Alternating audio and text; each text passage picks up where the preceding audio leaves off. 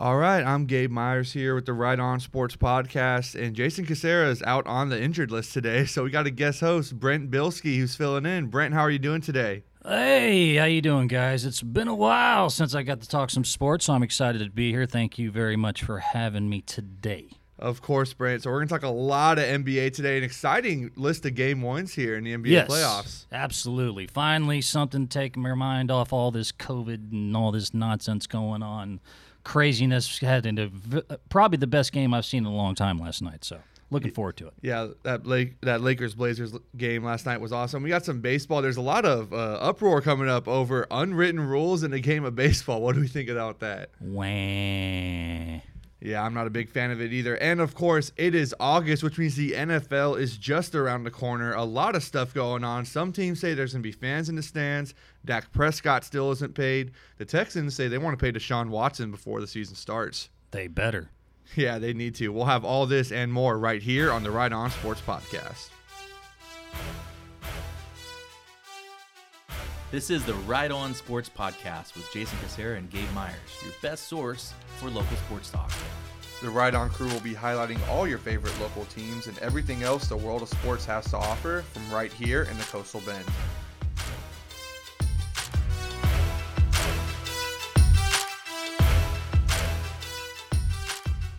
All right, here we are. I'm Gabe Myers with the guest host today, Brent Bilski. Brent, last night we were talking, and you just could not have been more excited about that Lakers-Blazers game last night. Well, somebody who was trying to warn the LeBron stans, and I don't know how you feel about LeBron.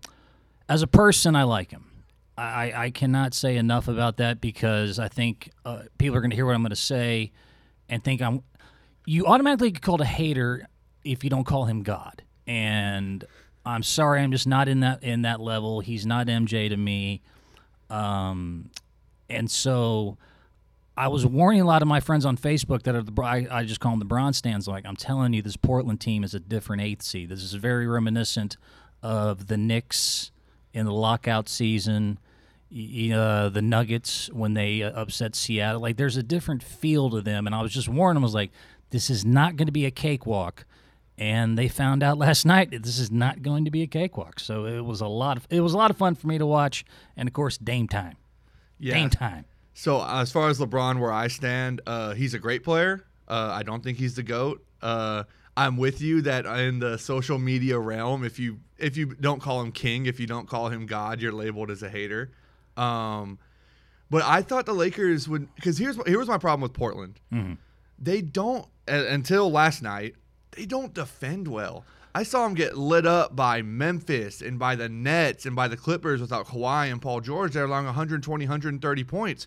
But then last night they come in, the Lakers only scored 93. That is a problem. Well, for one, the Lakers are shooting way too many threes for having so many mediocre shooters, and that's something they need to look into. But the bubble's different. It's a whole new world. It is a different, weird place to be. So in these play-in games, as important as they were to Portland actually probably had, considering what they had to do to even get to the 8th seed, they had the hardest road. But it's still, when you don't have fans, defense, dun, and you don't have that energy, it's just sometimes you need the actual moment. Any NBA team can play defense. You have obviously your D'Antoni, who I defend. I love D'Antoni. He has a problem with centers for some reason. But I guess my point is, at that level, with that athleticism, they can all play defense if they're put in the pressure and the need to be. So I guess I wasn't as worried as others because they are so competitive right now. Portland is in a different zone. They remind me very much of a pissed-off college team. This is very important to them for some reason. And I guess it didn't shock me as much as others. Yes, they did not statistically have a great regular season defensively, but when you get into high-pressure games, any NBA team that wants to play defense can play defense. Yeah, I think what I was most concerned with Portland was, this is one where I was most concerned with Portland before the series, and now two where I was most disappointed with LeBron in Game 1. I didn't know who was going to guard LeBron. Was it going to be Carmelo Anthony, who's never been a good defender? Right. Was it going to be Gary Trent, who I like him? I really like him as a player, but he's 6'4" and Yes. about 200 pounds. Was it going to be Mario Hezonja, who is, a backup, a rotation player at best? Really, probably shouldn't even be in a playoff rotation if it wasn't for Trevor Ariza sitting out of the bubble. So He's your solid Euro Bellinelli type. I mean, I know I get what you're saying, but there's obviously better options out there than Hezonja. But I'm defensively Yeah. specifically. So from LeBron, what I was expecting from LeBron was just utter dominance from the outset. What I was saying to my friends was the way. So if you watch the Clippers Mavericks game, what I noticed was Yes. anytime Kawhi had Maxi Kleber on him, Kawhi just said, "Screw everybody else, I'm going to go score." I wanted LeBron to have that mentality, just whoever was guarding him for Portland, because I don't think anybody has the physicality to guard him. Unless you put it big on him, then you can just drive right past him. well, this has been LeBron for 17 years. The only person that stops LeBron James is LeBron James. There is no one in the NBA that should be able to guard LeBron James. He is 6'8", 260 with point guard skills. His three-point shot continues to improve. He is the most talented player I've ever seen. That I want to make sure I get that across. He's the most talented. It's not in him. We all want him to have the mentality of, I'm going to go out there and I'm going to dominate. And we've seen it in moments. I mean, there was the when he was much younger, the 26, 28 straight points against the Pistons. Yeah, that was in 07. The Heat Game 7 against the Spurs, I want to say. Yeah, and even that fourth quarter, the Heat Game 6 against the Spurs in 13, he really took he has had those moments, or the 2016 finals against the Warriors. He's had those moments where he's really taken over games, and maybe he didn't think he had to do that in the first round against somebody, but I was expecting, just because Portland they don't have the personnel to guard him, I wanted him to just take over from the outset, just have one of those signature series. And while his stat line was great, I think it was 23 points, 17 rebounds, 15 assists, he didn't, as weird as it is to say it was a quiet, triple-double with that stat line, he did not just force, I think he needs to just forcefully, he needs to, I'm tripping over words here, but he needs to make his presence felt against Portland. This has been my issue with him from day one. I still remember Game 1 against the Warriors in the finals a couple of years ago. The J.R. Smith game? Yes, but the play that bothered me, you're LeBron James. It's Game 1. You're back at home in Cleveland. You're trying to win them a title. You have Steph Curry on you in an isolation at the top of the key. That's barbecue chicken. That's nothing. And I love Steph Curry, but there's no way in hell he's supposed to be able to stop LeBron James. He makes the quote-unquote smart play and throws it to Jordan Clarkson in the corner. It's just the way it's just not his nature, because statistically, or I guess if you try to overthink the game, it would be considered a bad shot. But the great players take what would be considered a bad shot for somebody else, but that's because you're the best player and it's got to be your ball. That's not Clarkson's moment. That's not last night, KCP's moment. That's not Danny Green's moment. That's your time. And after 17 years, I guess I've just learned to not expect it from him consistently, because it's, for whatever reason, I always said, if we can give him a lobotomy, I would love to see him have Westbrook's brain for like a year, because he should put up holy crap records. LeBron James to this day should have every record, maybe other than Wilt Chamberlain scoring. He should have dominant numbers we've never seen, and he has great ones. But he's just not the guy who wants it. Like the shot Dame took last night. Pulling up from pretty much the logo off a pick and roll. Dumbass shot. Are you out of your mind? It's a tie game. There's still 15 seconds on the clock, and you're jacking from 40. But Dame knew it's Dame time, and it's my ball. It was a dumb shot until it went in. Exactly. And LeBron doesn't do it. So it's not a mean thing. It's just not his nature, man. The only person I can stop – I know what you're saying, though, as far as there really isn't anyone on Portland that's going to be able to match up with him one-on-one. That's why Stotts and team defense is going to have to be an issue. I personally would think Trent, because he has the least amount of pressure offensively, even though he's a little shorter. He's quick, stay physical on him, get in his grill. I mean, but how physical can you stay when you're 200 pounds, 210, and LeBron's 260 out there? I mean, he's got a 4 or 5 inch height advantage. But he's also a guy who will take 2-3 minutes off. I think I like what you said, where it's like he makes the smart play. Yeah. Where it's like where I guess statistically, like on a spreadsheet, it's the right play to throw to Danny Green in the corner. Yes. Like it's the right play, or to Alex Caruso or whoever. But at a certain point, like basketball and just any sport, it's not played on paper. It's not played on a spreadsheet. You have to impose your will. That's what I was trying to say earlier. I couldn't figure it out. But you got to impose your will. And I've seen LeBron impose his will before. Now again, sometimes you want to see it a little bit more. Mm-hmm. But we've all seen him do it before. We've all seen him have those games where it's like, oh my gosh, I've never seen a player like this before. And I wanted to see that against Portland, not just last night, but in this series in general, because nobody on that team can guard him. No. And it doesn't help that Anthony Davis went 8 for 24 shooting, only had, I think, 6 points in the second half. That's a big reason why the Lakers lost. And somebody else does need to step up. But I think LeBron in this series, he just needs to realize, hey, nobody out here can guard me. I can go get 40 a night, and I'm going to drag the rest of the team along with me to the next round of the playoffs. And that's what he better figure that out soon, because this Portland team, they don't fear them. And that is one thing I've noticed when, the LeBron versus the MJ argument and all that. I see a lot of people, they don't fear LeBron the way they should. And that's because of kind of what we're talking about, because he doesn't a lot of time just take over the game like he can, or he has the ability to. So I like Portland in 6.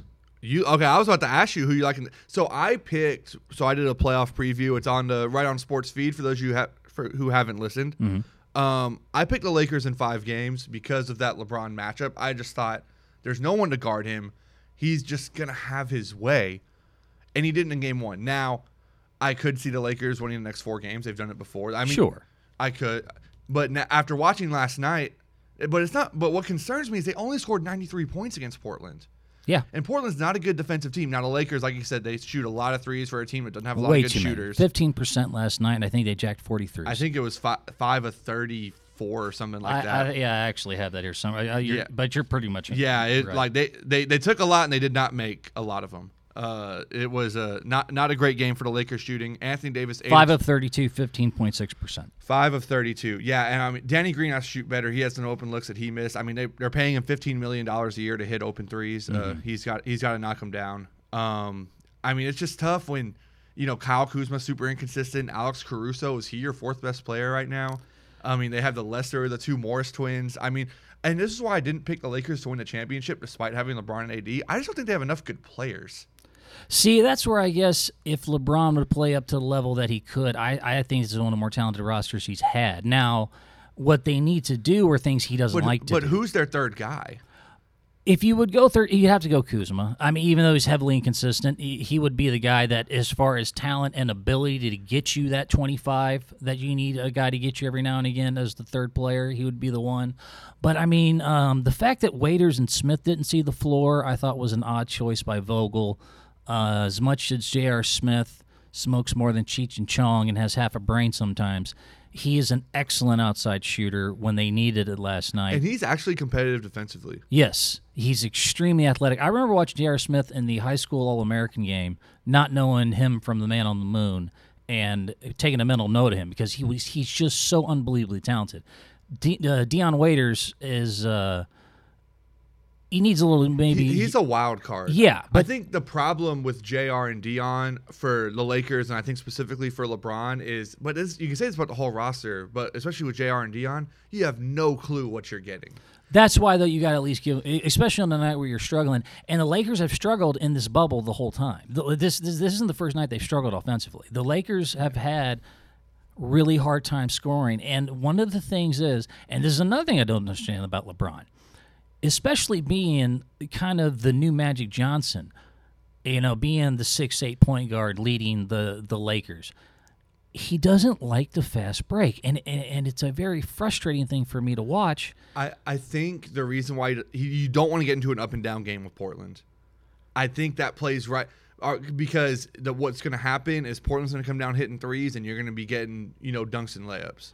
You don't have to go 7 seconds or less, but when you're LeBron and you're so dangerous in the open floor, and when you're struggling offensively, those extra 3-4 easy buckets you get can make and could have and would have made the difference last night.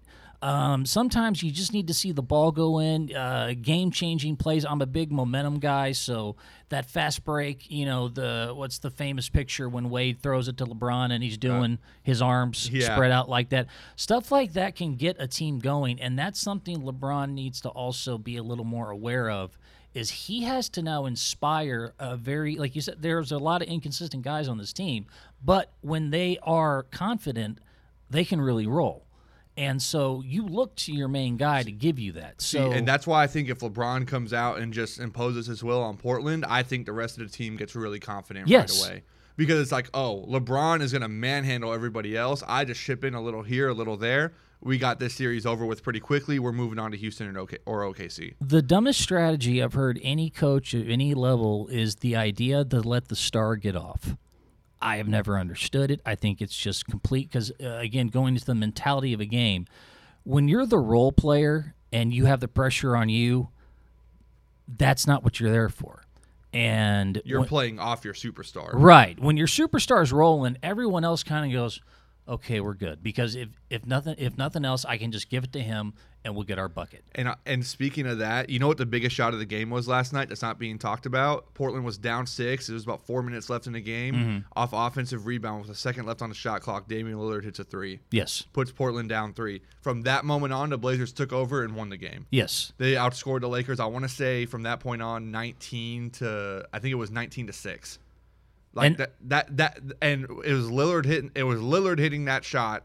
Rest of the team knew, okay, he's here. He's going to close it out for us. And that's exactly what I'm saying. That momentum, that confidence play of everyone going, okay, Dame's got us. We're good.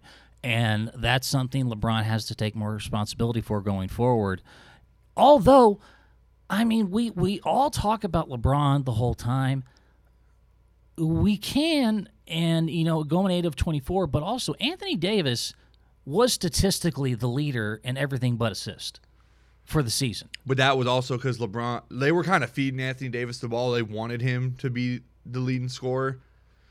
I mean, if you watch the Lakers, LeBron was definitely the engine. LeBron was the engine of the Lakers all year. And the smart thing they've finally done after 17 years is put him at point guard where he wants to be. He's never wanted to be a small forward, a 2-guard, where he has a lot of that scoring pressure. I thought that was smart to finally let him get point guard, and he actually led the league in assists this year and had his first double-digit assist year, which he should have been doing from his rookie year. I mean, he's got unbelievable court vision. He's very reminiscent of Magic Bird and that era. But at the same time, Anthony Davis, I mean, you could say that, but he really is another one who, and this goes with all LeBron teams, he gets all the credit and he gets all the blame.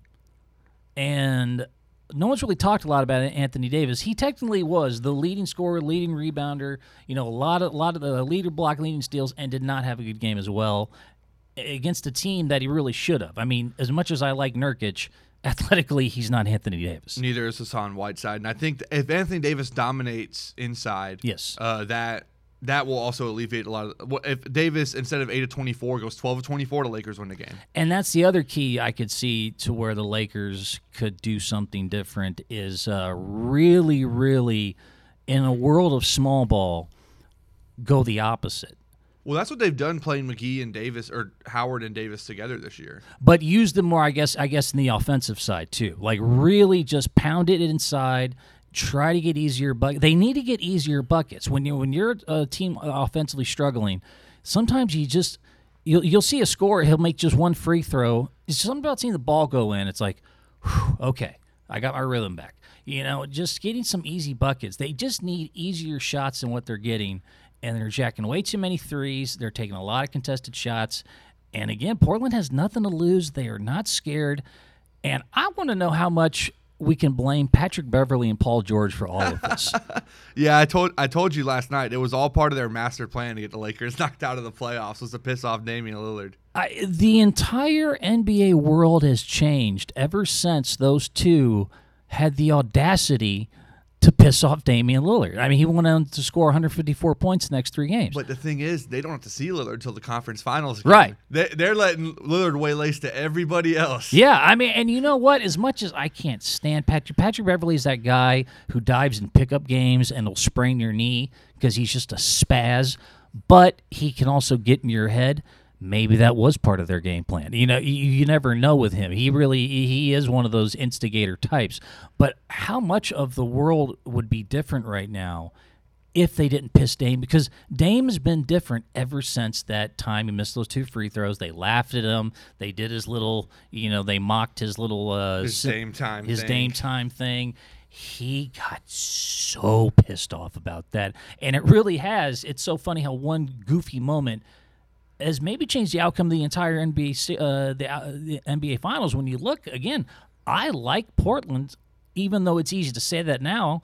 I was still saying that before the series started. I'm like, I'm telling you, Portland is one of the few 8 seeds I would not want to play. Yeah, well, Portland's not a real 8 seed. Nurkic was out for really the entire year before the bubble. Zach Collins, who's out right now, actually, he was out for most of the year before the bubble. Melo was, he didn't get signed until midseason. They were working him into the rotation. Portland is not, in a normal year, they're probably a 4 or 5 seed in the West. They are not your typical 8 seed. And the Lakers are not your typical 1 seed. And let's give Melo credit. He's in shape. Not only is he in shape, but he's accepted his role. That's the bigger thing. Yeah. Have you seen the Allen Iverson documentary on Showtime? I have not. It's very interesting to watch at the end of his career how he could not do that, and that's one of the reasons he jumped from the Pistons to the Grizzlies to China. He would go everywhere, and he just wasn't the man anymore, and he couldn't accept it.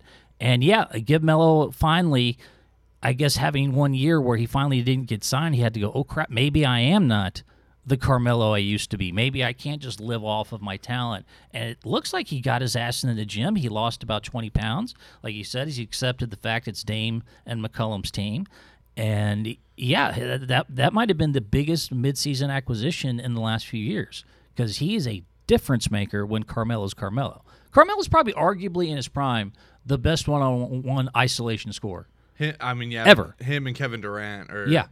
He's at least Rushmore. He's up there. Because Melo, at his peak, he could get a bucket in any way. He still shows it in spots. Like, I think Portland sometimes when they just, when they need someone besides Dame or CJ to go get a bucket, what do? They throw to Carmelo in the mid-post. Right. And because he can still, in spots, go do that.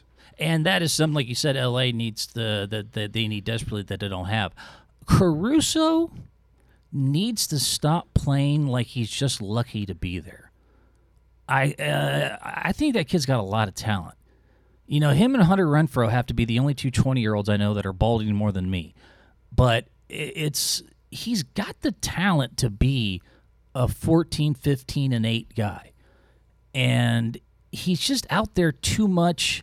It's almost like he's still in awe of I'm out here with LeBron. I'm out here with Davis. I want to see when you see aggressive Caruso can ball. That dude can get out there and give you some. But the problem is, he's a young guy. It's his first playoff run, right? And he is out there in the playoffs with LeBron and Anthony Davis, where he's never been in this situation before. Very true. And same thing with Kyle Kuzma, where he was kind of on and off the whole year, and now he is in the playoffs. And now the Lakers are 3 losses away from their season being over, and they are in a bubble, and it is a weird situation. They don't have that home crowd, and Dame Lillard is knocking down 40-foot shots off ball screens, and it's. Oh my!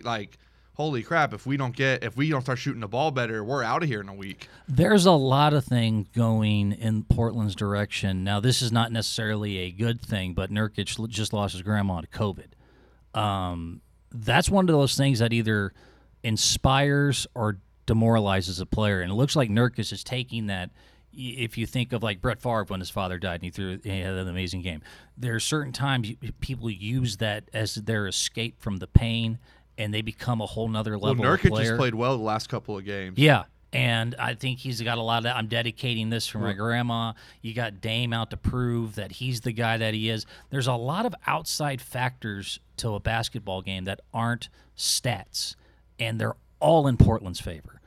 They have nothing to lose. None of the pressure, a lot of inspiration, and LeBron's trying to, chase the Jordan shadow. And like you said, I mean, imagine. Okay, let's just go. Imagine if LeBron loses as the first seed at this point. So in the last 2 years, he misses the playoffs, and then he loses in the first round to the 8th seed.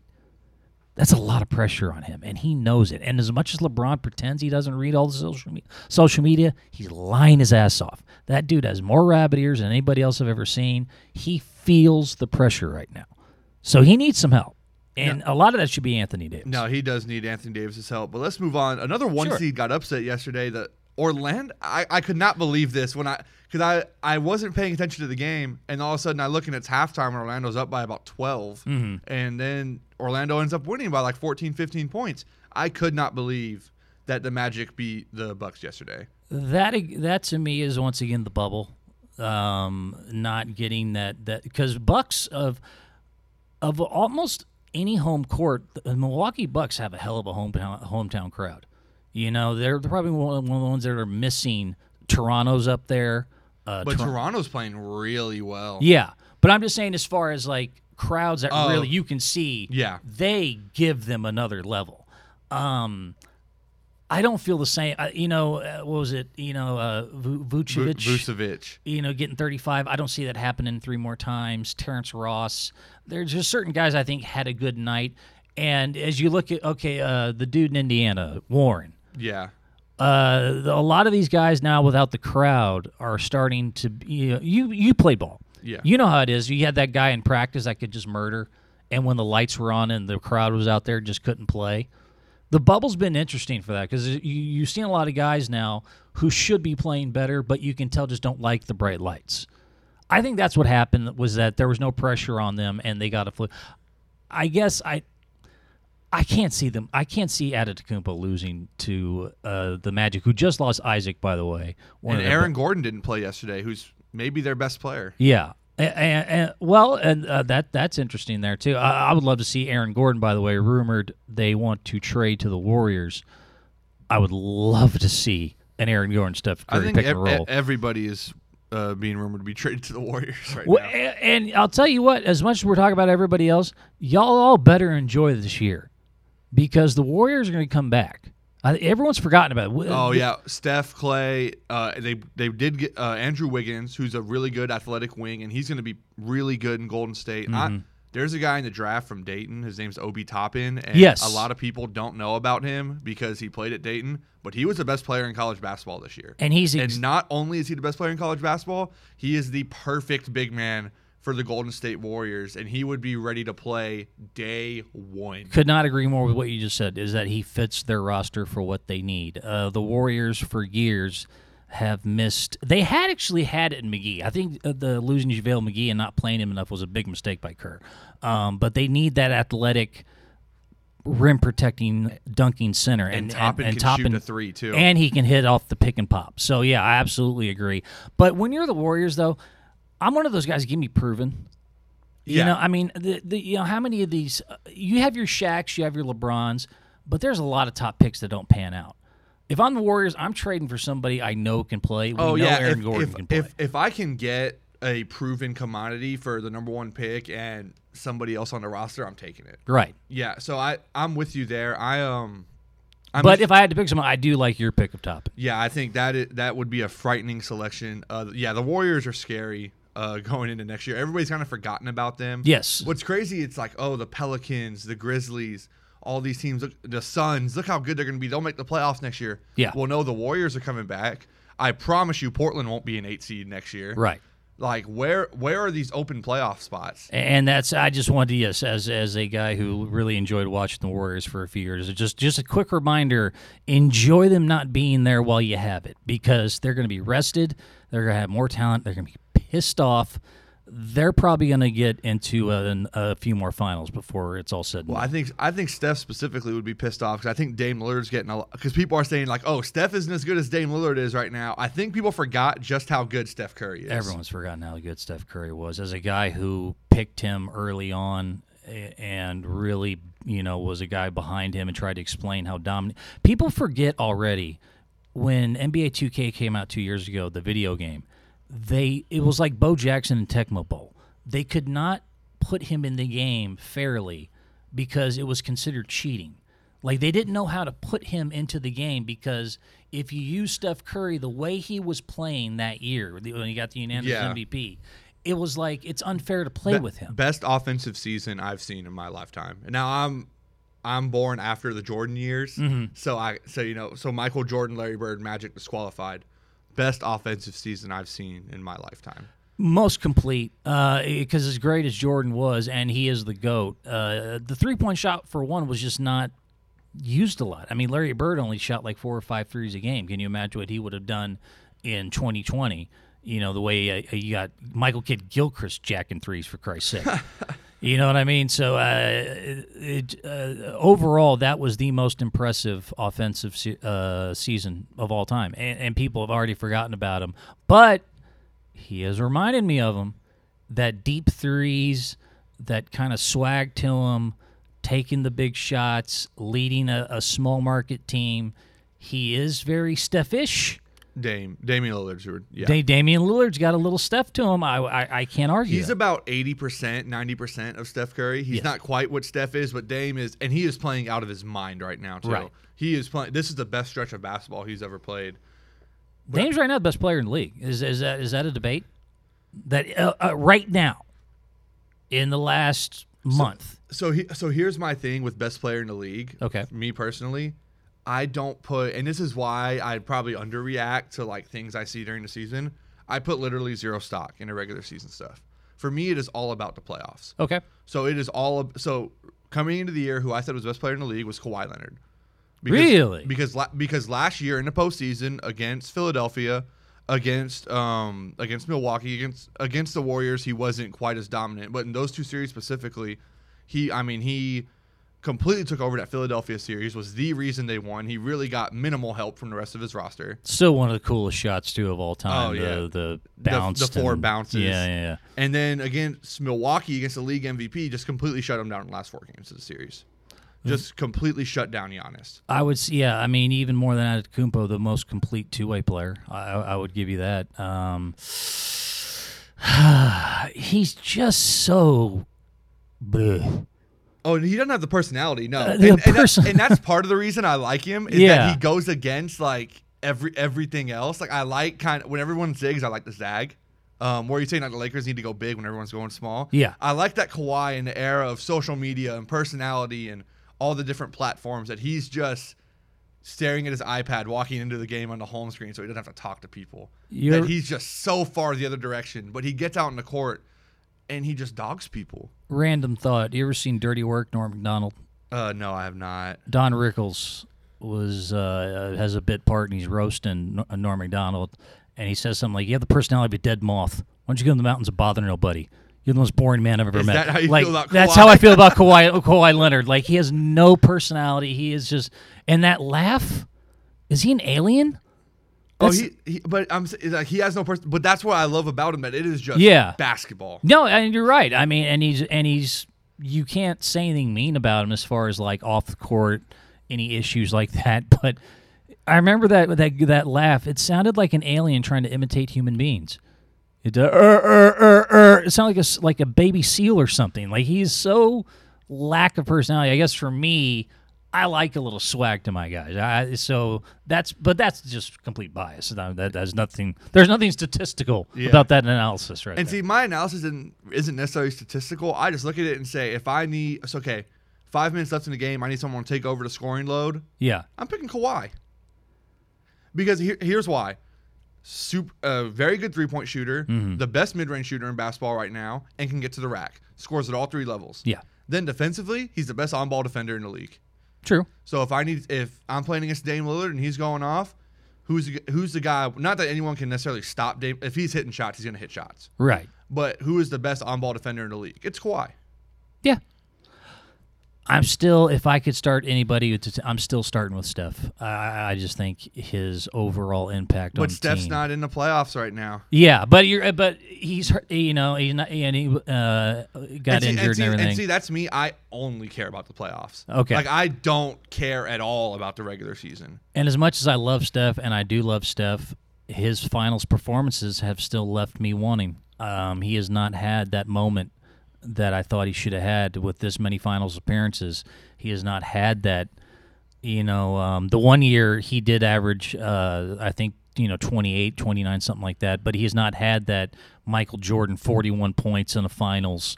You know what I mean? Some holy crap moment. And I know he's capable of it, and I hope to see it before he retires. Yeah, so, man, I think we're going to take a short break here. We talked a lot of NBA today. I love it. I'm a basketball junkie. Happy to know that Brent is too. We're going to take a short break, get a quick message from Right On here on the show, and then we'll be right back with more right here on the Right On Sports Podcast. I'd like to take this minute to talk about RightOnCorpus.com. Right On Corpus is a lifestyle media company that creates fun in our city by promoting experiences that you guys will love. They are the people to turn to for advice on everything Coastal Bend. What fun shall you do today? Find out at RightOnCorpus.com.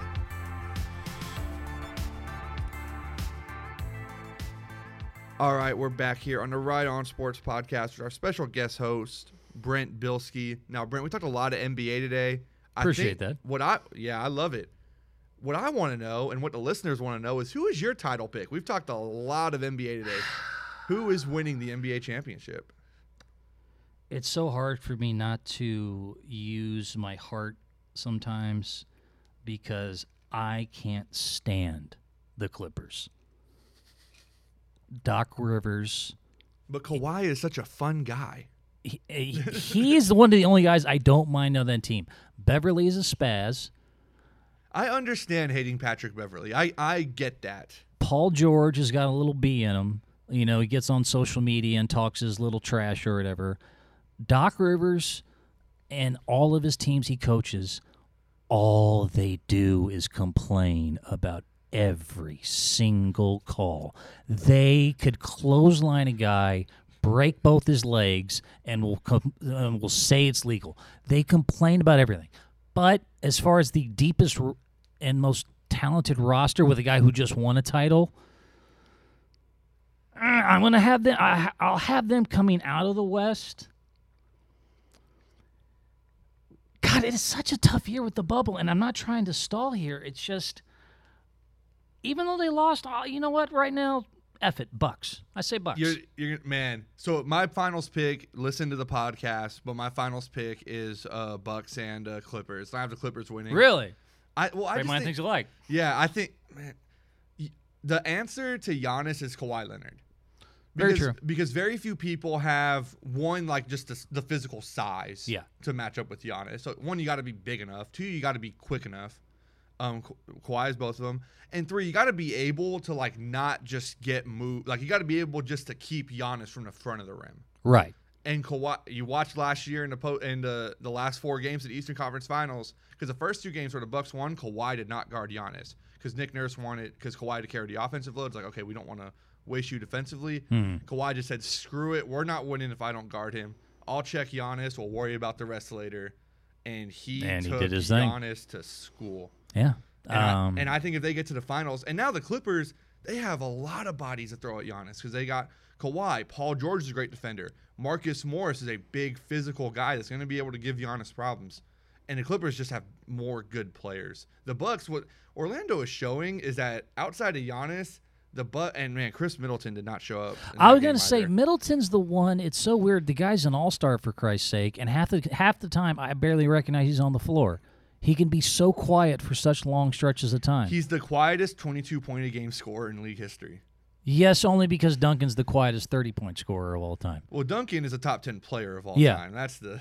Tim Duncan, though, I mean, I remember I would go watch Spurs games. I'm like, Duncan did all right tonight. 44? And they're like, oh, yeah, he did have the hook shot. Then he had the tip. But, I mean, just very, very quiet way of scoring, yeah. Yeah, but Middleton, Middleton has to be the second guy. And then the Bucks need a third guy. They don't have that third guy. Who is it going to be? Eric Bledsoe, Brook Lopez, Dante DiVincenzo. Is not the third, but he's a guy. But he's not. I can't count on him to give me 18 consistently in the playoffs. But I think he's a guy who you saw it in college. I'm a guy. I like seeing guys that have done it when the lights are on, and I've seen DiVincenzo at least do Okay. it a few times when the lights are on. So in big game sevens and elimination games, I could see him being someone that helps get them over the hump. Okay, I'll give you that. But not consistently Well, I in mean, 18. I do have the Bucks in the finals, so I don't not believe in them. Yes. I do have them in the finals. I think the Heat could actually give the Bucks some real problems. Listen to the podcast. Listen to the playoff preview podcast on your feed. I break this down a lot more. I think the Heat could give the Bucks problem in the second round.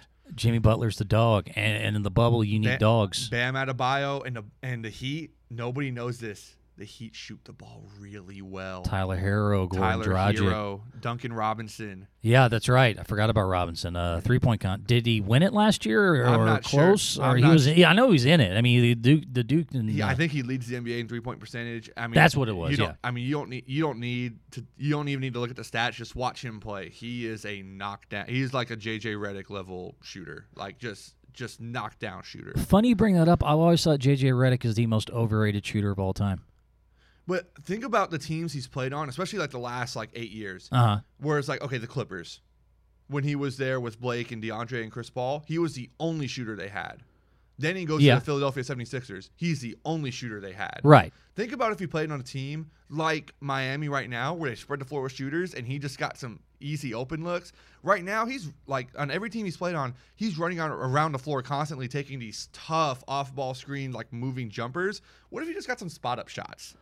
I still think, even though I do understand what you're saying, I still think he's a level below a Curry and Klay Thompson. But I think a lot of guys are a level below that. I'm talking about as a spot up, as a complimentary shooter type player. But people want to put JJ as one of the great shooters. He's a very, very good and above average shooter, but I've never considered him a great shooter. So this is a different conversation, but quickly before we go into the ridiculousness that is unwritten rules in baseball, I want to it is a difference between if you're Curry or Klay or even Damian Lillard, where you're creating the shots you're taking versus if you're getting the shots created for you that you're taking. Yeah. And I think JJ, he's just been in some situations where he's been the only shooter, so the off-ball defense on him has been pretty absurd. Versus if he played on a team with a bunch of shooters, I think his percentage would be higher. JJ's a great shooter, but he's not Klay or Steph or Dame because he's not going off the dribble creating his own shots. Well, Klay Thompson, though, still, what was the 37-point second quarter on 9 dribbles? Klay's ridiculous. That was one of the greatest things. God, I miss that team. That team was so fun to watch. Klay is ridiculous. But now we're going to move on here. Jason and I always talk some more baseball, but Brett and I, we had to get our NBA nerd on a bit. Yes, and I appreciate that. We had to get our NBA nerd on a bit. I love it. But now we're going to go into the ridiculousness that is unwritten rules in baseball. So let me give you the context here. It's a Monday night. The Rangers are playing the Padres. The Padres are up 7-3. Was it 10-3? It was 10-3. They're up 10-3. Yes, 10-3. They're up 10-3 on the Rangers. And Fernando Tatis, who's probably the best young player in baseball right now, is coming up to the plate. And the pitcher throws him 3 straight balls, so it's a 3-0 count. Right. And then just lobs a meatball over the plate on 3-0. And what do you think Tatis did, Brent? Took the damn thing yard like he's supposed to. Exactly. And then the Rangers manager, well, first off, the Rangers pitcher afterwards threw behind Manny Machado, the next hitter, because Tatis broke an unwritten rule in baseball by swinging at a 3-0 pitch with the bases loaded. And then the Rangers manager said, "Oh, we're breaking the unwritten rules here. We're pushing these rules." What is the purpose of these unwritten rules? Seriously, it's professional sports. That's very much where I'm at. It's you're playing a professional game. This isn't YMCA Church League where we have a run limit. If you don't like getting home runs hit off you, pitch better. It's the same with the end zone dancing. They dance in the end zone. Oh, I'm so happy you said that. Keep them out of the end zone. A simple solution. If you don't like Tatis taking the yard, don't feed a hungry dog meat. And it's an interesting stat. I found this, actually, since you told me we're going to talk about this. June 14, 2019, the San Diego Padres are down to the Rockies 11-4 after the 7th inning, down 7. They came back to tie it in the 9th and eventually won the game down 7 after the 7th inning because a rookie by the name of Fernando Tatis Jr. started a rally with a 2-run single. So if anybody knows that 7 runs can happen, you can come back from that.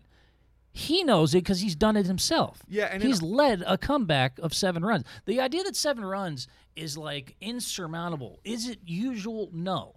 But you can come back from 7.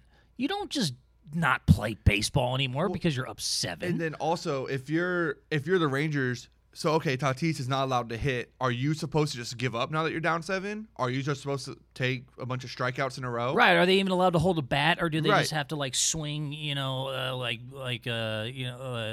Baseball, turn the baseball bat around and swing the handle. You know what I mean? Yeah. Are they allowed to swing? It's such a stupid. And my favorite thing too, small disrespect equals I get to now take basically a rock and throw it at you 95 miles an hour. That's the equivalent. That's my That's response. assault. Yeah, that's assault. Thank you. I've never understood in sports sometimes, like a dude will straight up deck a dude, knock him unconscious, and they're talking about suspension. The dude that got his head, Myles Garrett, beating his ass with the helmet. I'm sorry, if me and you disagreed about the playoffs, you go, you know what, Gabe, you son of a bitch, and I took this microphone and smacked you in the head, I'm going to jail. You can't just smack people with helmets. You can't just throw things 95 miles an hour at somebody because they upset you. It's the one sport. I don't understand it. I don't get baseball. It's not my sport, and that's one of the main reasons is these unwritten rules.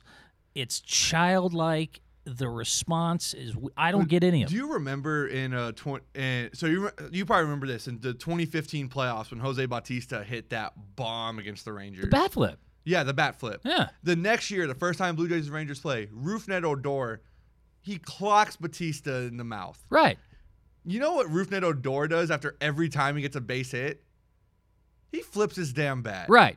Which And that's the hypocrisy. It's so freaking. And I'm all for bat flips. I'm all for staring down home runs. I'm all for end zone celebrations because I'm with you. If you're mad that I flip my bat, don't let me hit a home run. If you're mad that I'm doing a touchdown dance, don't let me get in the end zone. It is professional sport. This is not little. I get it. So when I eventually have kids and they're playing little league baseball or if they're playing pee wee football or whatever, I'm not going to want them flipping their bat. I'm not going to want them to do end zone dances because it's about just learning the sport and at that age development of young people. And if my kid says, "Oh, Odell Beckham danced in the end zone, why can't I?" I'll tell him when you're making $20 million to play football, you can go dance in the end zone. Right. And I think same thing in baseball. You're getting paid millions of dollars to play baseball. I don't care if you get your feelings hurt because you made a bad pitch and Fernando Tatis took you yard. Well, especially this unwritten rule, the idea that he can't continue, because like I said, he knows of anybody that you can come back from 7 runs. And as crazy as it is, for 162 game seasons, how many times does it come down to 1 or 2 games that separates the playoff team from the one that doesn't make it? Especially in a 60-game season like this year. Every game matters, and you can lose a 7-run lead. But some of these other ones, I don't even understand them. And again, the idea that I don't get to peg you as hard as I can with basically a rock is lunacy. It's assault. Baseball, they're some of the biggest, strongest dudes. It's funny. The bigger and stronger the sport, sometimes they're the biggest babies. Like in the NFL, end zone dancing, you get to fight somebody. It's like, again, stop me for King Griffey Jr. to this day is still my favorite. Maybe him. It's who if you had to pick him or Barry, as far as like when they knew they hit one, and they would just stare at that thing. Oh, Barry Bonds is the best baseball player ever. Like I don't care that he took. Everybody in that era took steroids. That's a whole other thing we could get into. Absolutely, when you think of how many people were doing it as well, it's all the idea that if you gave Hulk Hogan a baseball bat that he hit 73 home runs is lunacy. You know what's funny with Barry Bonds? Quickly turning left here. So Bonds, he was like the last of that group to really take steroids. What had happened, because Bonds came into the league and he was like the best player basically the second he walked on a baseball field. Pretty much the best player in the league immediately. And then he saw all these guys, McGwire, Sosa, while good players that were less talented than him, putting up monster numbers, and he was clean for a number of years. And everybody was taking it, and he's seeing guys put up better numbers than he is, despite him being a more talented player. He's like, all right, screw it. I'm going to take steroids. And then he became, the greatest hitter Earth has ever seen. 73 home runs. I mean, all the pitchers in that era were taking steroids too. So it's not like it was unfair advantage for the hitters. It's like getting mad at Lance Armstrong. Everyone will tell you every damn biker was doping. All of them were doping. Our doper beat your doper. That's all that happened. Barry was the steroid guy that beat your steroid guy. It was just at the time, it was still a fair, competitive. I agree with you because most of the league was doing it. But I'm just saying, as far as the moment of both Barry and Ken Griffey, when they would hit that one shot that they knew was going to go 500 feet, and they would sit there for 5 seconds and break the unwritten rule, you can't stare at your home run. I don't know who I liked better because both of them would just stare at that thing for a good 5 seconds. Just stand at the plate and just like, man, I hit the crap out of that one. So Barry was a better player, but Griffey was so smooth. Yes. With Griffey, it didn't feel like he was showboating. It was just so smooth. Yeah. Barry, when he did it, it was like you hated him and you hated yourself for allowing him to do that. And that's one of the reasons Barry doesn't get a lot of his respect. Oh is yeah, that people don't like him. They just don't like him. But he was so good. You know, he had a season where his on base percentage was like 620. Yeah, he had more walks than 80% of the entire teams combined. Like if you took the entire roster's combined walks, I think 80% of the league had less walks than just him that year. They were intentionally walking him with the bases loaded. That's right. I forgot it. Yeah, I mean that's how dangerous it was to throw Barry one strike. It was like, don't do it. He's going to take a yard. And that type of hand-eye coordination has nothing to do with steroids. And you know what's crazy? So, like, Christian Yelich the last couple of years has been one of the best hitters, maybe the best hitter in baseball. You know who he credits because he was always like a good player. Mm-hmm. He credits his success to Barry Bonds. So his last year with the Marlins before he went to the Brewers, Barry Bonds was his hitting coach. And he said, Barry made a couple adjustments in my swing and the way I see pitches. And he credits Bonds to changing basically his approach and his success as a hitter. So it shows you like how high level he is, just as like a baseball mind. When you think about that year, like we're talking about with the walks, on base percent, he probably saw in a regular game, I would say about 2 to 3 actual strikes, and most of the time he'd take at least one of those yard. I mean, it was insane what he did that season. The fact he's not in the Hall of Fame is criminal. Him, Roger Clemens, McGuire, so all of them should be, in my opinion, should be. No, I don't care. Now, I'm also an Astros fan who doesn't really care that the Astros cheated. See, this is out of my pay grade because I'm not a baseball guy. So they did it. I mean, no, they did, but the idea. So the MLB, it's pretty obvious. Like the Astros are scapegoat. Like this is a league-wide problem. And that was going to be one of my questions we talked about. We might discuss this. Was like how much of this goes on with a lot. Is just like the steroid argument we were just saying. How many other teams are doing this exact same thing, and we just aren't talking about them because they're mediocre. So it's important to break this down. So here's why the Astros got punished. The Astros got punished because a former pitcher of theirs, Mike Fiers, came out and basically detailed everything that happened. Right. So that's why it's like this. A lot of teams do this. Why the Astros are getting punished, not everybody else. That is why, because a former player came out and detailed the whole thing. Well, from what I understand, though, they used their actual replay camera. Yes. Like, it wasn't like a guy that, you know, if you get on second and you can read someone's signal, that's on you. That is not illegal, yeah. Yeah. But if you use the on-camera booth to zoom in and you're doing like, making sounds. Now, the dumbest thing is using the trash can. That was stupid.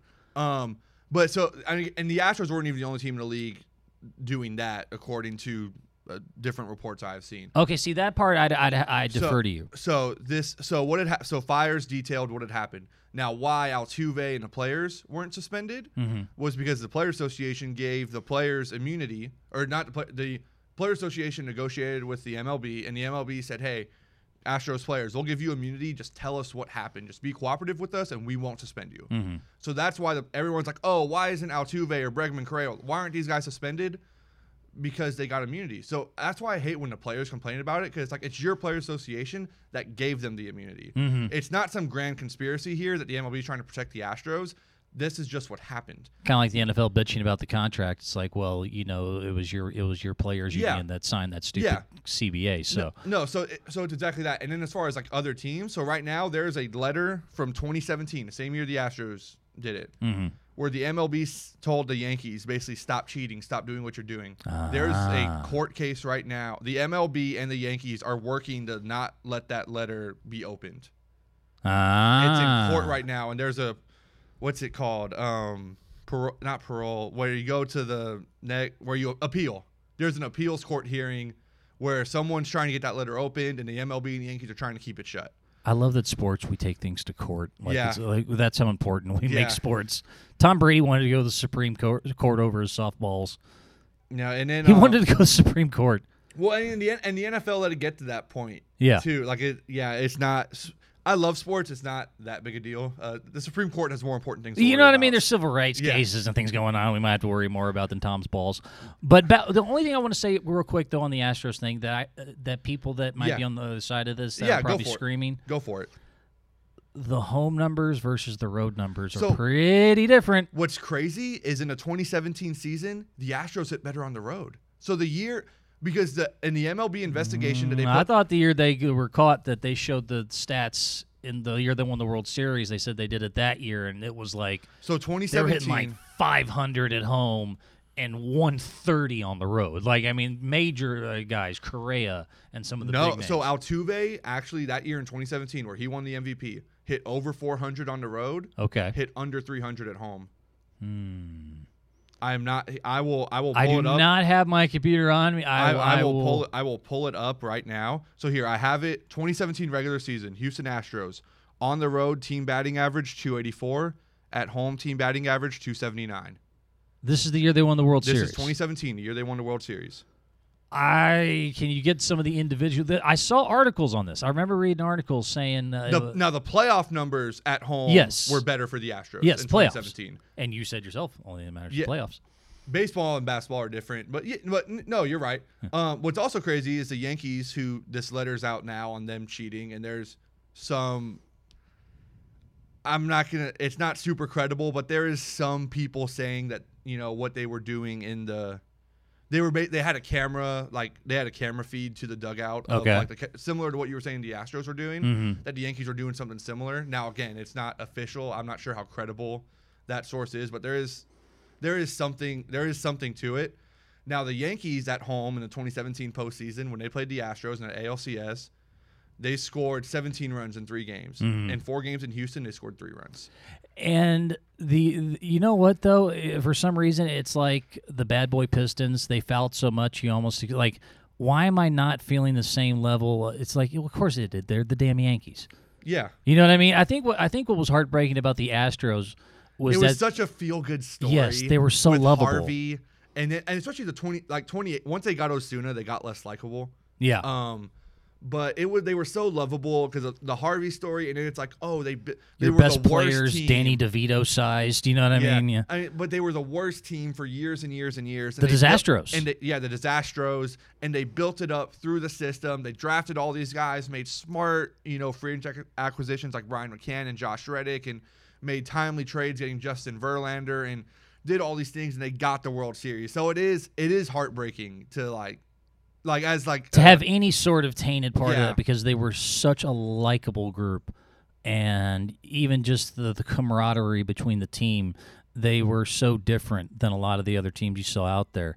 It was very reminiscent of like when the Cubs won their first World Series. That is my favorite non-Astros title. Yeah. It was that same feel good of like, wow, that team finally did it. Plus, it's a bunch of really young, cool, likable guys. They all seem to really like each other. The Cubs might win it again this year. They are playing really well to start the season. Yeah. They are playing really well. Hey, we need to bring back. We need to let Will Ferrell do one game as Harry Carey. Just one. Just give us that before it's too late. I mean, just to have him just do at least one game.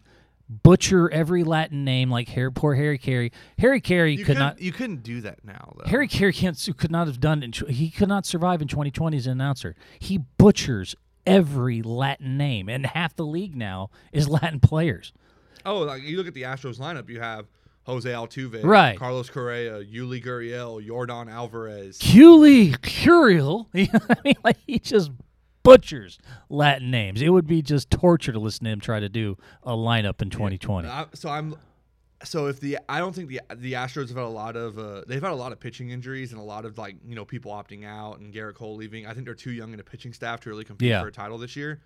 Assuming the Astros aren't title contender worthy, The three teams I would want to win the World Series are either the Cubs, the Oakland Athletics. I want Billy Beane to get a title. I mean, what he does with the A's year after year, making them competitive, is amazing. It's very weird that we never meet and we agree on so many things because We've never spoken before yesterday. As little as I know baseball, he is probably one of the things I respect the most. Yes, I know Moneyball. They had Barry Zito. They had some pitchers and other players they didn't bring up. But it doesn't matter because the truth of the matter is every year they are in the bottom 5 in payroll. And in baseball, that's the difference between $220 million and $90 million. And he is still finding ways to compete. You cannot tell me. They have like the second or third best record in baseball right now. Right.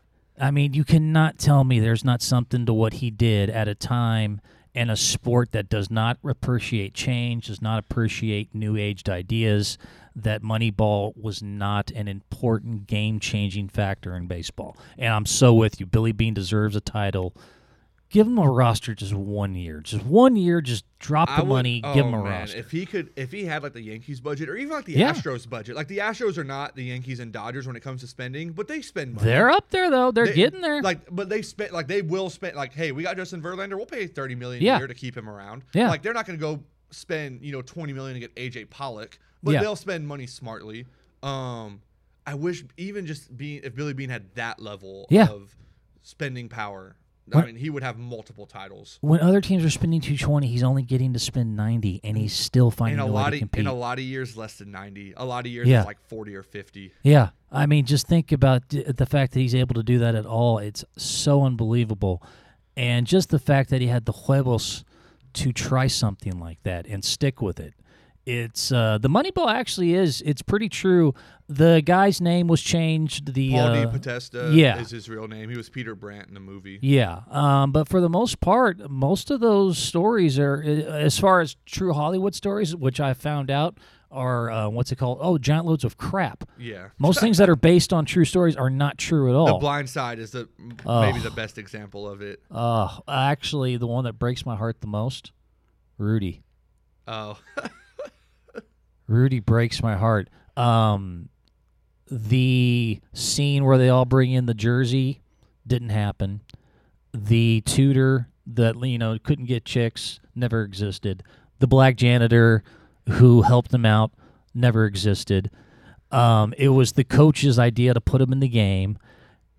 They probably let him get away with being offsides on his one sack because it was the end of the game and no one cared. I mean, there are just a little litany of things. One of my favorite movies, and you find out everything. It's like the whole damn movie's a lie other than a guy named Rudy that was small played one play at Notre Dame, and the rest of it's crap. But Moneyball actually does stay true to the story. Moneyball is aside from the fact they had Mulder, Zito, and I can't remember the other pitcher's name. They had like some that were. And I think one of them was still even like he was a minor. He was in the organization. I think they had they lost their 3 best players in the offseason, replaced it with junk. Yeah.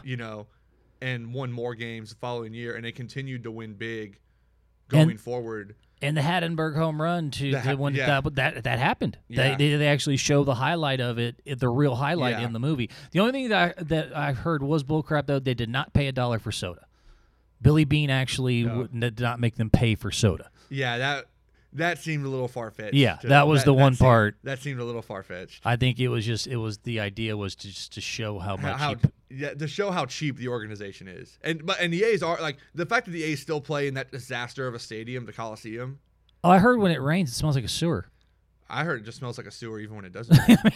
It's just supposed to be a crapple. I have a friend who he's been to like 25 or 28 of the major league ballparks. Like he's been to almost all of them. That's a dream of mine to kind of get to visit every stadium in the NBA. Something very similar to that. So that's cool. So he's been to most of the ballparks, and he says it's worse than the facilities there are worse than where you played high school football. Yeah. That's what he said about. Oh, we have cathedrals. This is Texas. I cannot believe we canceled football in Texas. That we did not cancel football. But we didn't cancel high school though, did we? We did not cancel high school. College football still happening. UT and A&M are playing this fall. Are they? Yeah, Big 12 and SEC say they're playing. So is the ACC. We just got our foosball here in Texas. That's the one thing I can't. people, do you ride horses and stuff? I'm like, blow it out your you-know-what. But the thing about us and we love some foosball, man. We love our football. So, man, speaking of our football here, so game 1 of the season is going to be Chiefs and Texans. Arrowhead's going to have 22% capacity is what the Chiefs are saying for that opening matchup of the NFL season. It's such a hard. This is going to be so hard to do. Now, we're not doctors. Let's get that. Yes. I've played doctor with a few friends in college, but that was a whole nother thing. That's a lot of people on those sidelines that are going to be real close to each other. That's a lot of physical contact. I know they're going to try it. Well, it's work. So here's the thing, and this is the thing with the NBA bubble. Mm-hmm. So if you don't have it, you can't give it to somebody else. Right. So I'm not that concerned about the players and the team personnel because they're staying, like even in training camp right now, like there's been like a handful of positive, like they did the initial test when people came in, there were some positives there and they had those guys quarantined, which was to be expected. Mm-hmm. But like since training camp started and they've had guys in the building and they've gone about their routine, there's been only a handful of positive tests between players and team personnel. I hope we do. I would love to see some fans in the stands again. I sit back and think it's probably going to be at least another year before we get back to what we consider a normal world. So anything close to that would be such a welcome thing to see. It's just a lot of people, man. It's a lot of people. It's a lot of closeness. Give it a shot. I want to see it. 22%. You got people spread out like 2-3 seats apart. Yeah, but they're football fans. The football fans are legally insane. I am a football fan, so you just called me legally insane. I like football. Now you're talking to a man who also has 3 TVs in the living room and watches sports on all of them. So yeah. Maybe I am insane. And Cowboys are. I am not a Cowboys. I am the only Cowboys neutral person I don't love or hate them, but I do recognize that they are some of the most insane fan bases.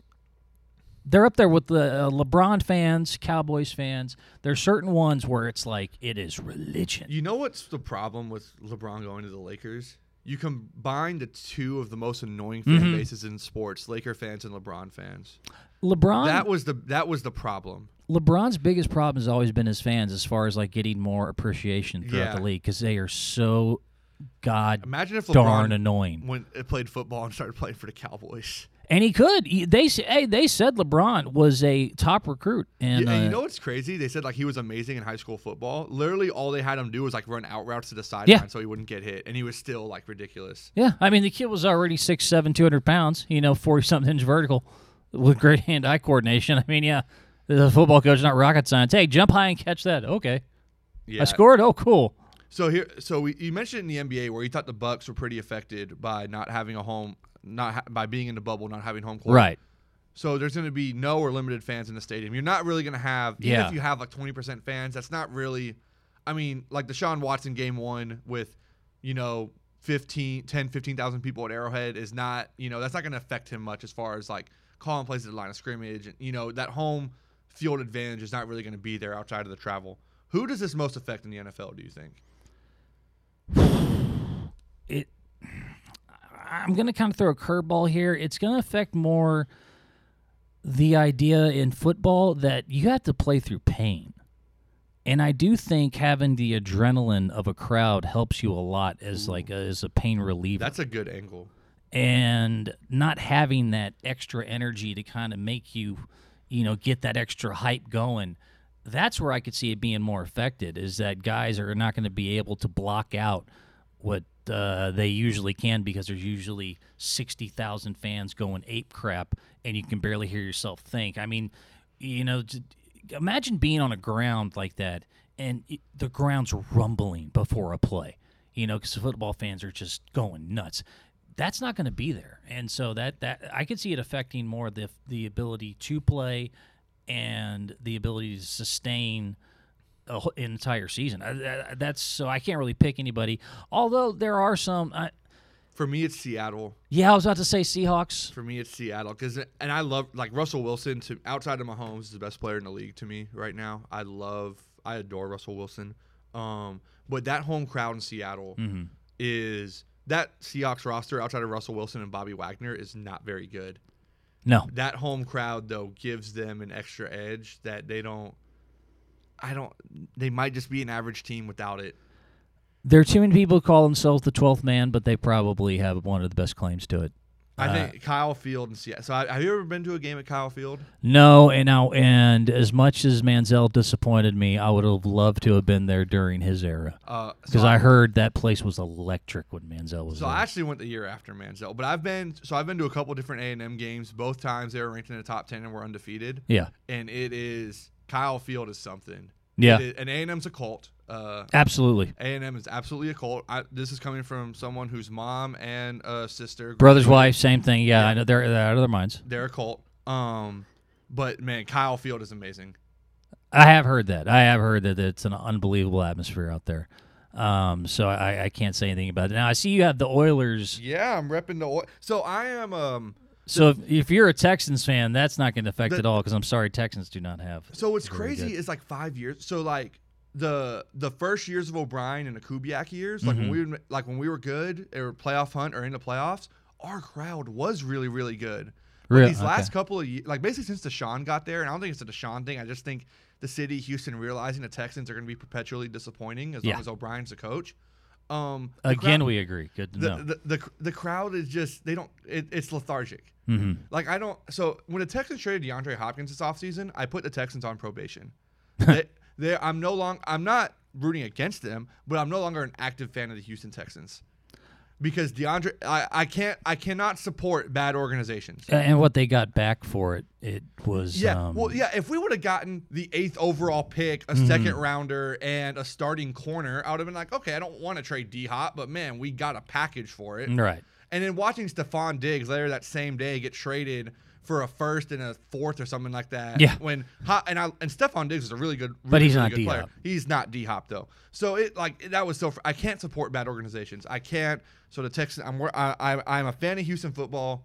But I cannot support the Texans as long as Bill O'Brien is still the coach and GM and dictator of the team. Now once they fire O'Brien, I'll have their parole hearing. Yes. See who they hire next. But oh man, Bill O'Brien has ruined as far as I wanted to be a Texans fan so bad because I like guys who I've seen they could do it in the bright lights. Deshaun Watson's as clutch as they get going back to his college he is a prime days. time player. Yeah, that dude loves the bright lights, and that is a hell of a player. And he's being wasted by a horribly outdated coach, So archaic. So I don't think O'Brien is the worst. Like is a horrible football coach. Now he's the worst GM in football. That's not even a debate. He's the worst general manager. Yeah. But I think as a coach, O'Brien is about average. Because my thing, for years, basically every year of O'Brien's career, it's always been fire him except the first year. Mm-hmm. And my thing was always, it wasn't that I was the biggest Bill O'Brien fan in the world, but it was, okay, if we fire him, who are we bringing in that's better? I remember one year, the Texans fans had this ridiculous idea to bring in Cliff Kingsbury to replace Bill O'Brien. Cliff Kingsbury, who had a losing record in the Big 12. Yeah. To replace Bill O'Brien, who, again, I don't think he ain't Belichick. He's not Andy Reid or Kyle Shanahan or Sean Payton, but he has a winning record in the NFL. I have I can bring my dog, and what he could do is we can put treats next to plays, and he might have as much success as O'Brien, just like whichever treat he decides to chew. You just call it. I'm sorry. I think O'Brien. Here's my problem. Good coaches adjust to a roster. Yeah. You don't force a square peg in a round hole, and he is not using Deshaun Watson the way he can use Deshaun Watson. It's still this run first, very slow, no up-tempo football. Here's what's so disappointing, because there are games where the offense does look innovative, Yeah. where they do look really good. And then there are games where they're running it 60% of the time, and I'm watching Carlos Hyde get 30 carries, and Carlos Hyde was a decent back for us last year, but should not be the focal point of the offense. No. When you have Deshaun and When you have Deshaun DeAndre. freaking Watson. And he's throwing to DeAndre Hopkins. Yeah. Now this year he won't be, but in every other year. What year was it? Was it 2 years ago? You actually almost beat New England in New England, Yeah. which never happens.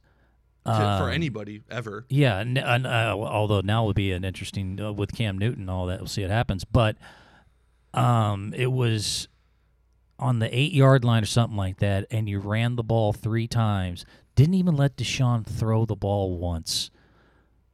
You give your game player the ball. I mean, this isn't rocket science. And he was tearing ass up that game too. It wasn't like he was having a bad game. No. And the idea that that game was. I remember what you're talking about because that was really his coming out party. It was only his second career start, and he was ripping apart the defending champions. And a chance to do something no one ever does, and he didn't give him the ball even once.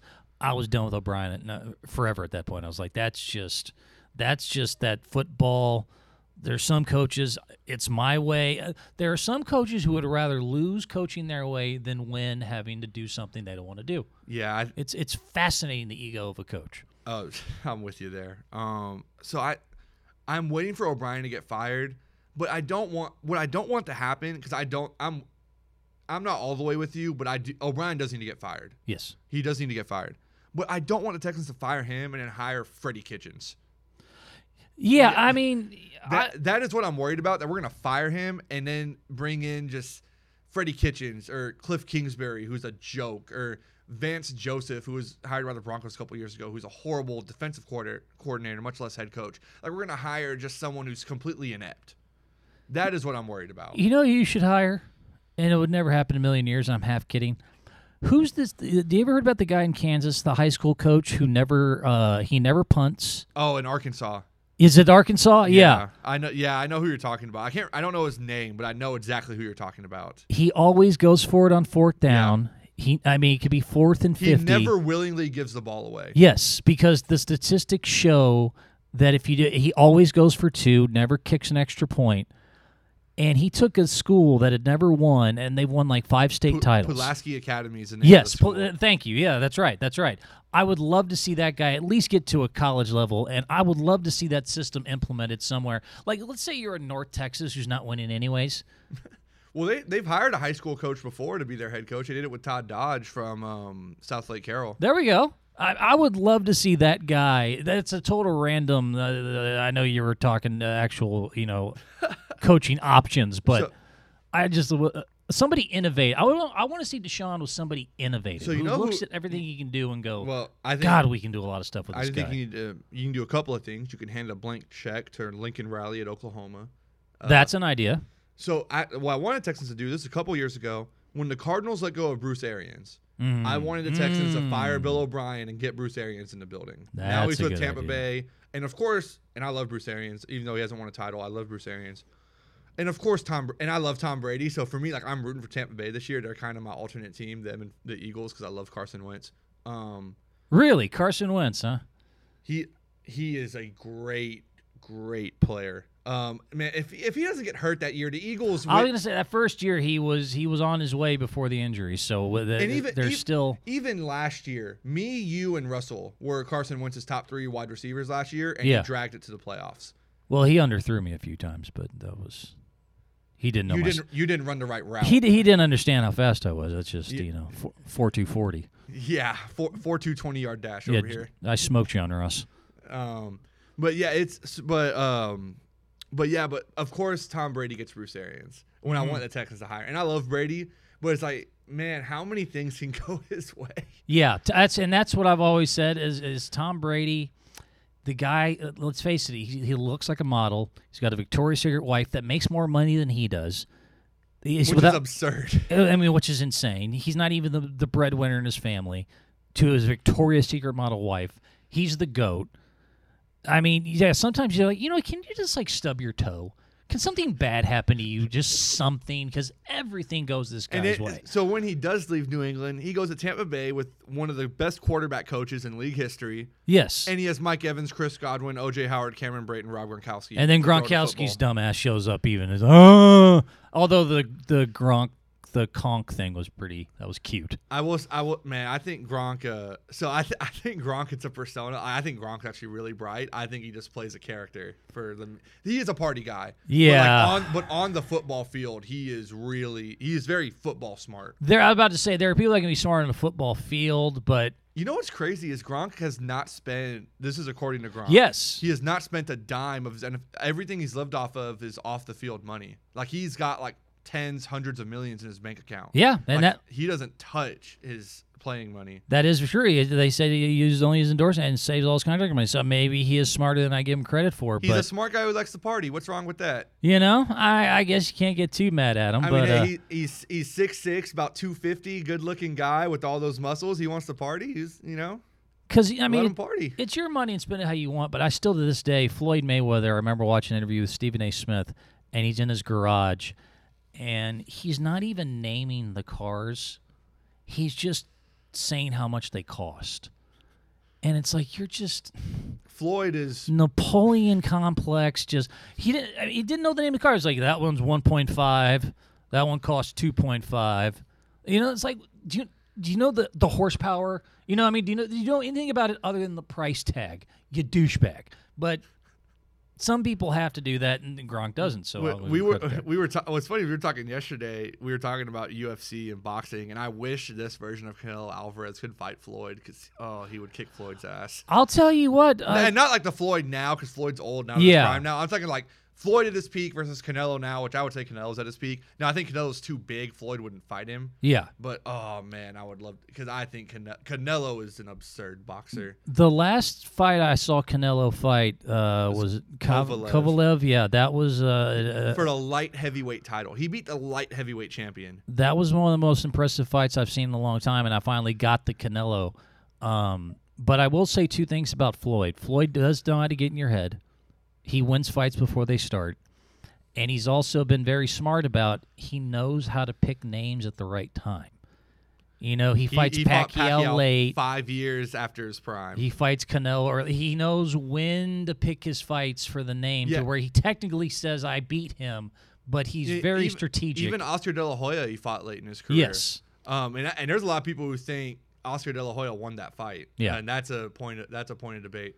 But yeah, Floyd went. He couldn't wear his pantyhose out in the ring, and so you've seen those pictures, right?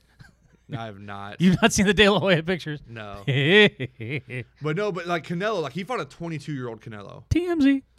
Sorry. But no, he fought a 22-year-old Canelo. He didn't fight a. That's what I mean. Yeah, he fought. He found he's been very good about that, to where he can say, I beat him, and he either got to them early or he got to them late enough to where he always had the advantage. Held on to his belt. That's in the end. That's his job. The undefeated record. That was really, he held on to that undefeated record, and he also fought and he never fought Triple G. Yes, he never Triple G, and because he couldn't wait out Triple G because he was going to exit his prime before Triple G did. Yeah, he never fought Triple G, which I don't think that would have been interesting. Yeah, that would have been really interesting. So actually, Triple G versus Floyd, that potential matchup, it reminds me of the UFC middleweight title coming up in a month between Paulo Costa and Israel Adesanya. Okay, which is a fight I'm super excited for. We talked about it last week a little bit. The UFC Stipe versus DC. Stipe won, which I predicted. That was a very close fight, like for the betting markets. But everyone I talked to picked DC. I felt like I was the only one to pick Stipe, but Stipe won because DC for me looked horribly out of shape. For him, I didn't think he looked. I didn't think he looked prepared for the fight. Well, he was fighting at heavyweight, not light. Like he put on. Is that what it was? Okay, yeah, because I was like, God, he doesn't look the same. Okay. Yeah, he was fighting at heavy. So when he fought light heavyweight, he was a lot thinner. Now at heavyweight, he had a lot more power. Like his punches had some more oomph on him. Yeah. Than when he fought at light heavyweight. I didn't think he looked horribly out of shape. I think Stipe was just a better fighter, and also Cormier is 41. Like he's not. At his peak. Yeah, I guess he just finally looked out of his prime. Yeah, I mean, he's not at his peak, and that's fine. Like, you're not supposed to be at 40. We're not all Tom Brady and can't win Super Bowls at, 41 years old. Some of us, the other 99.999% of humanity is human. Yes. So we don't eat enough red. Yeah. Tom Brady only eats red things, apparently. It's one of his many diet tricks. No, he doesn't eat tomatoes. I thought all he ate was red crap. No, he won't eat tomatoes because apparently there's something in them that like causes inflammation or like, yeah. He has something where it's like he has a certain color that he sticks to. I think it's green. Is that what it is? He eats a lot of kale and avocado. That makes sense. I heard that stuff's good for you. Yeah. I wouldn't really know. Brady. But yeah, and also UFC, John Jones, he vacated his titles, moving up to light heavyweight or not to heavyweight. Out of me, I have something I want to say about how it might be hard to stay a heavyweight if you're on cocaine, but I will. Hey, he says he's clean now. I mean, and look, and people get better, you know, He and says the he's addiction happens. So I'm trying to be nice, but it's just an easy joke. All right, so here, last thing I want to talk about. So, gosh, we went all over the place. That's fine though. It's not like Jason and I don't do it, so Right. we're fine here. It's a great thing about a podcast. We can really just talk for as long as we kind of want to. Just shoot the breeze, as they Yep. say. No one says that, actually. So the one thing, so Dak Prescott, he didn't get his contract extension. Will the Cowboys ever pay him? They shouldn't. I'm with you there, but here's the thing: they've paid everybody else, and they say they're going to pay him. Right. Now, actions speak louder than words. They say they're going to pay him, but they paid DeMarcus Lawrence big money. They paid Zeke big money. They paid Amari ungodly money. They paid all their offensive linemen big money. They paid Jalen Smith big money. And Dak's just sitting there on a franchise tag.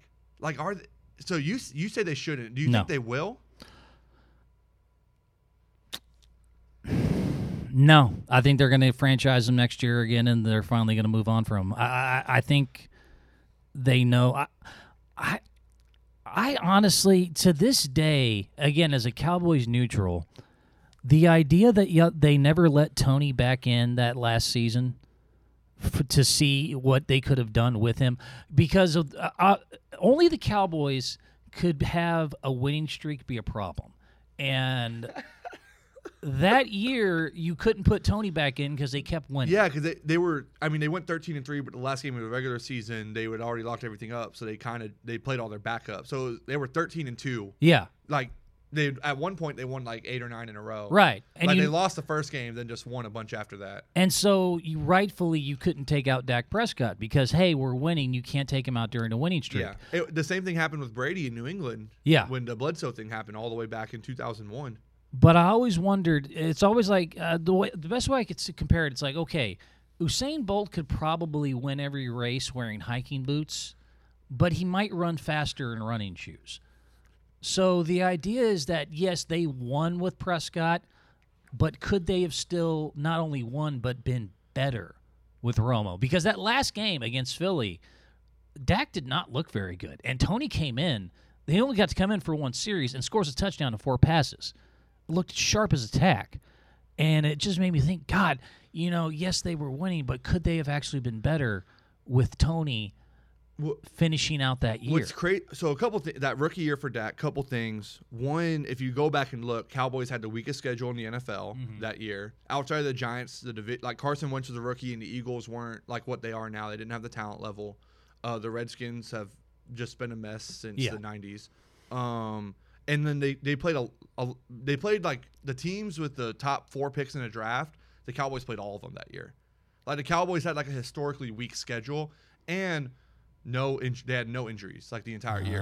They had no injuries the whole year. That's true. That is very true. Because their offensive line stayed healthy. I think Dez might have been the only guy, but they were a running team anyway, and Dak didn't throw the ball deep. He like throwing to Cole Beasley and Jason Witten. Like he didn't really throw to Dez. And the defense stayed healthy all year, and because they played a weak quarterback slate, looks better than they actually were. So I think a lot of people, when they talk about Dak, they think of him, they have like 2016 season goggles. Yes. When it's like you got to. So especially with quarterbacks, take out the best season, take out the worst season. Because I think most above average or average quarterbacks, even Andy Dalton had one like ridiculous year.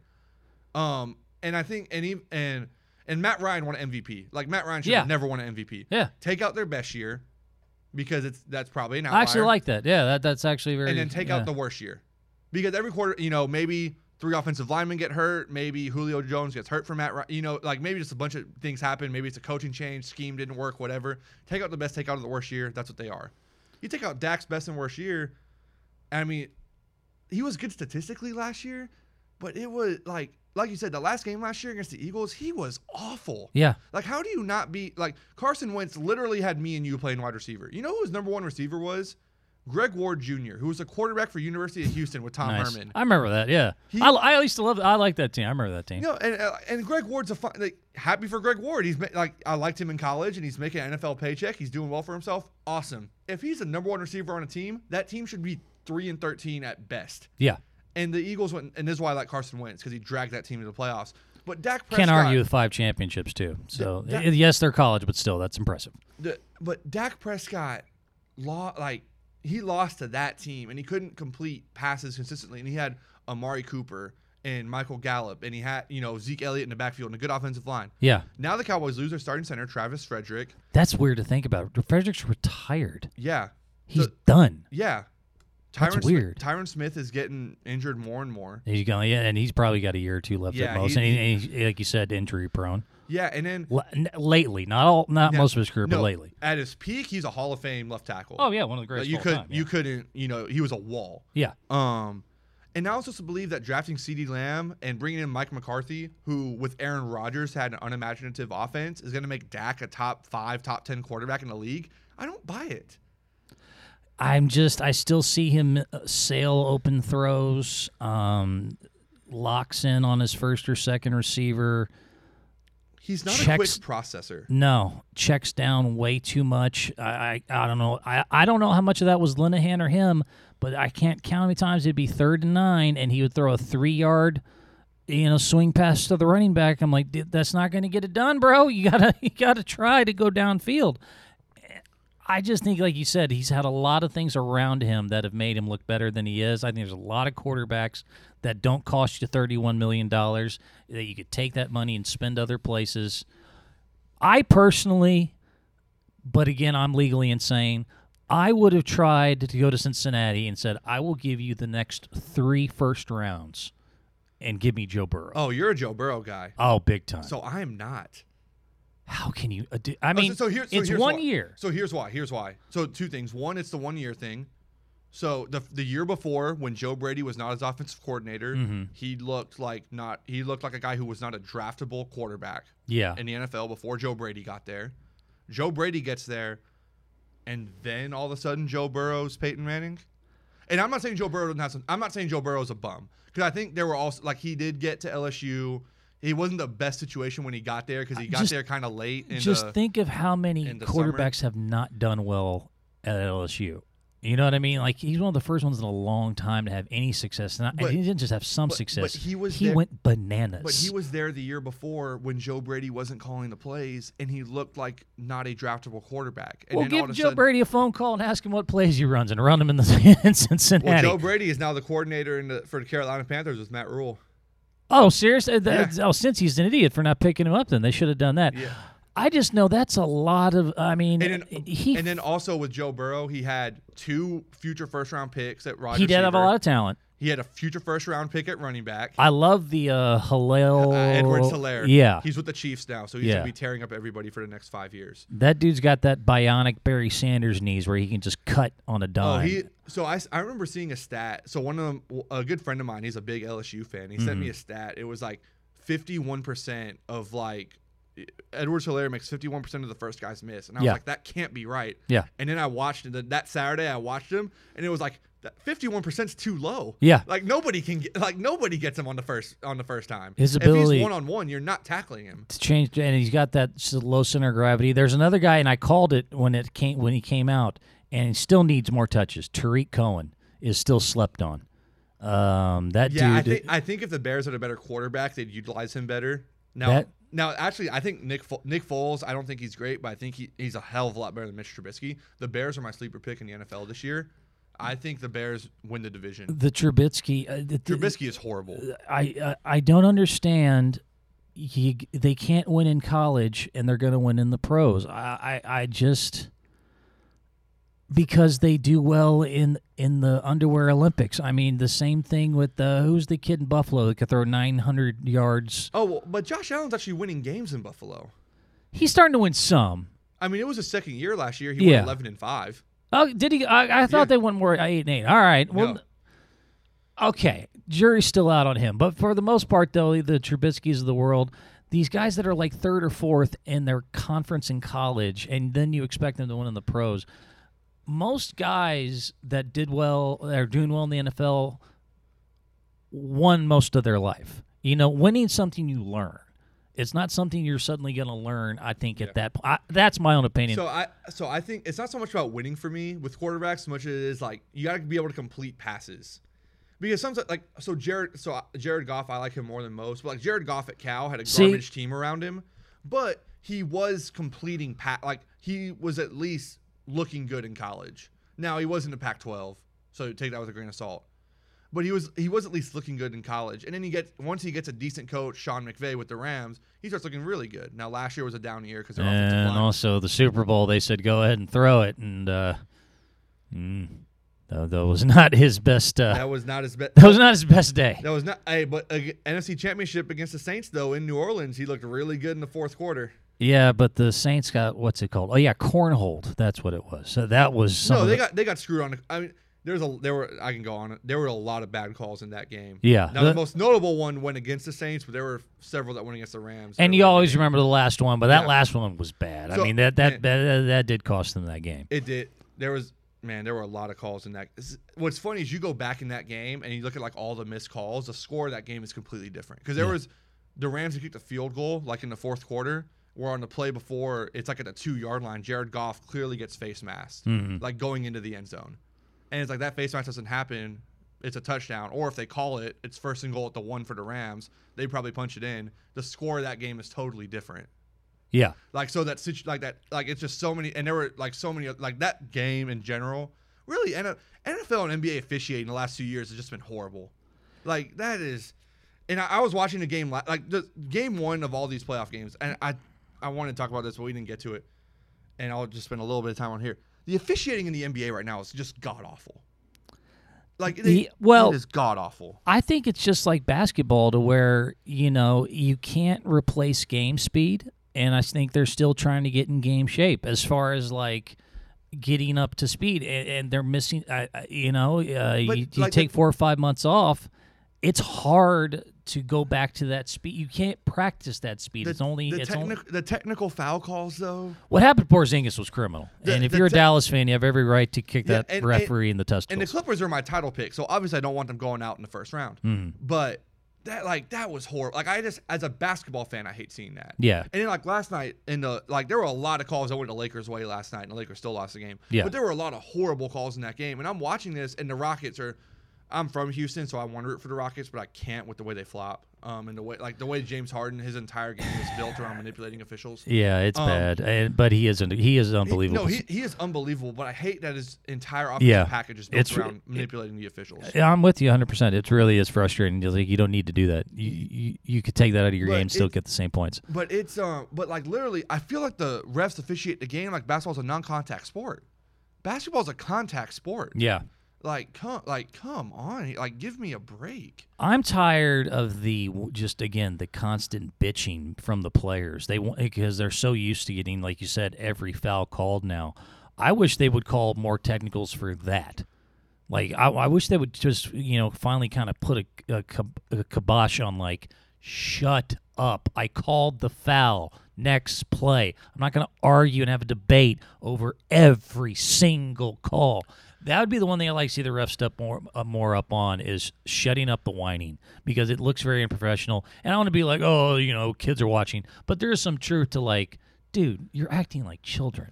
No, it's not an isolated incident where like people got on LeBron for it for years and LeBron does it, but it's like James Harden does it. They all do Westbrook it. does. All the stars do it. Just bitch. I love Steve Nash. Boy, he would just bitch the whole game. It's like just except sometimes you did something illegal in the game and just shut up and move on. Well, so did you watch the Rockets game last night versus OKC? No, I did not. So it was like first, second quarter of the game. Harden, like he falls down like every other time he takes a shot to try to get the call. Yeah. So on this was, I think a lot of times doesn't get fouled. This time he was fouled though, and the refs didn't call it. They just missed the call. Yeah. And Harden, like someone called timeout after the play, and Harden like stays on the ground holding his knee. And even like the announcer said, was he a soccer player? Yeah, like he was like holding, like stretching it, like acting like he tore his ACL. Yeah. Because he didn't get the call. And even the commentator said it. He's doing this so next time he falls down, he gets the call. Yeah. And what do you know? Next time he falls down, he's not fouled, but he gets the call. My favorite's when Harden just swings his arms like to an impossible amount. Like he holds his arms like 5 feet out. That's actually smart. But it's so obvious. Like, what's he gonna do? Like, do like a granny shot from the free throw line? Like, he's so obviously looking for contact. When I played, I would hold the ball out, want someone to hit my arm, and then go up with and Harden's like, have you ever seen him in person? No, not in person. He is a big guy. Yeah, he is. He is a big, strong guy. So he does that because he knows he can take the contact and go up with the shot anyway. Yeah. So he's baiting you, come after the ball, because as soon as you do, you're hitting my arm and I'm going up with the shot. So that is actually smart. I just hate that he falls down after 3-point shots, and that he jumps forward. Those are the two things I hate. I can't stand it. And as referees, you should know better at this point and should be expecting some of this more. You know what I mean? Like, you should be training yourself to know this is what he does. It's a superstar. The superstars get these calls, though. Yeah, but it's been this way. It's been that way in the NBA since like the 80s. Yeah, but in the 80s, you also did earn some of your fouls. If you go look it was a more physical game. Yeah. Yeah, the Pistons would all have been ejected and suspended for years. So, I mean, the bad boy Pistons could not exist today. They couldn't exist. They really couldn't. They were doing things that were just insane. Yeah, I remember Rick Mahorn one time wanted to fight the entire Bulls bench, and the Bulls bench wanted nothing of it. I wouldn't want to fight Rick Mahorn. There was 12 of them going, nah, bro. We're sorry, man. We didn't mean it, Rick. It's cool, bro. 12 against 1. They're like, nah, I don't need that in my life. But I want to talk. I hate the NBA officiating in the bubble. It's basketball is a contact sport. Let there be a little physicality. But I think that wraps us up here, Brent. All right. I think that wraps us up, man. I enjoyed having you on the show today. Yeah, thanks for. Hey, man, it's been so long since I got to get in and just chit chat some sports, man. So thank you very much for allowing me on your podcast. It was a lot of fun. Hopefully, I did not bore the listeners too much with my ramblings, but thank you very much for having me. So if you recognize the voice or the name, Brent Bielski, he's a former host of the 1440 Keys to Benchwarmers show, which I used to listen to down here when it was around, so when it was on the air. So if you recognize the name or recognize the voice, that's where it's from. But Brent, we were happy to have you on the show today, man. Great job. Thanks, man. It was a lot of fun. Yeah, definitely going to have you back at some point. But yeah, that wraps up today. If you like the show, hit the subscribe button. Follow us on Facebook, Right On Sports, or on Instagram, @RightOn_sports. But yeah, this just about wraps us up. Brent, once again, thanks for coming on the show. And this has been the Right On Sports Podcast. Right on.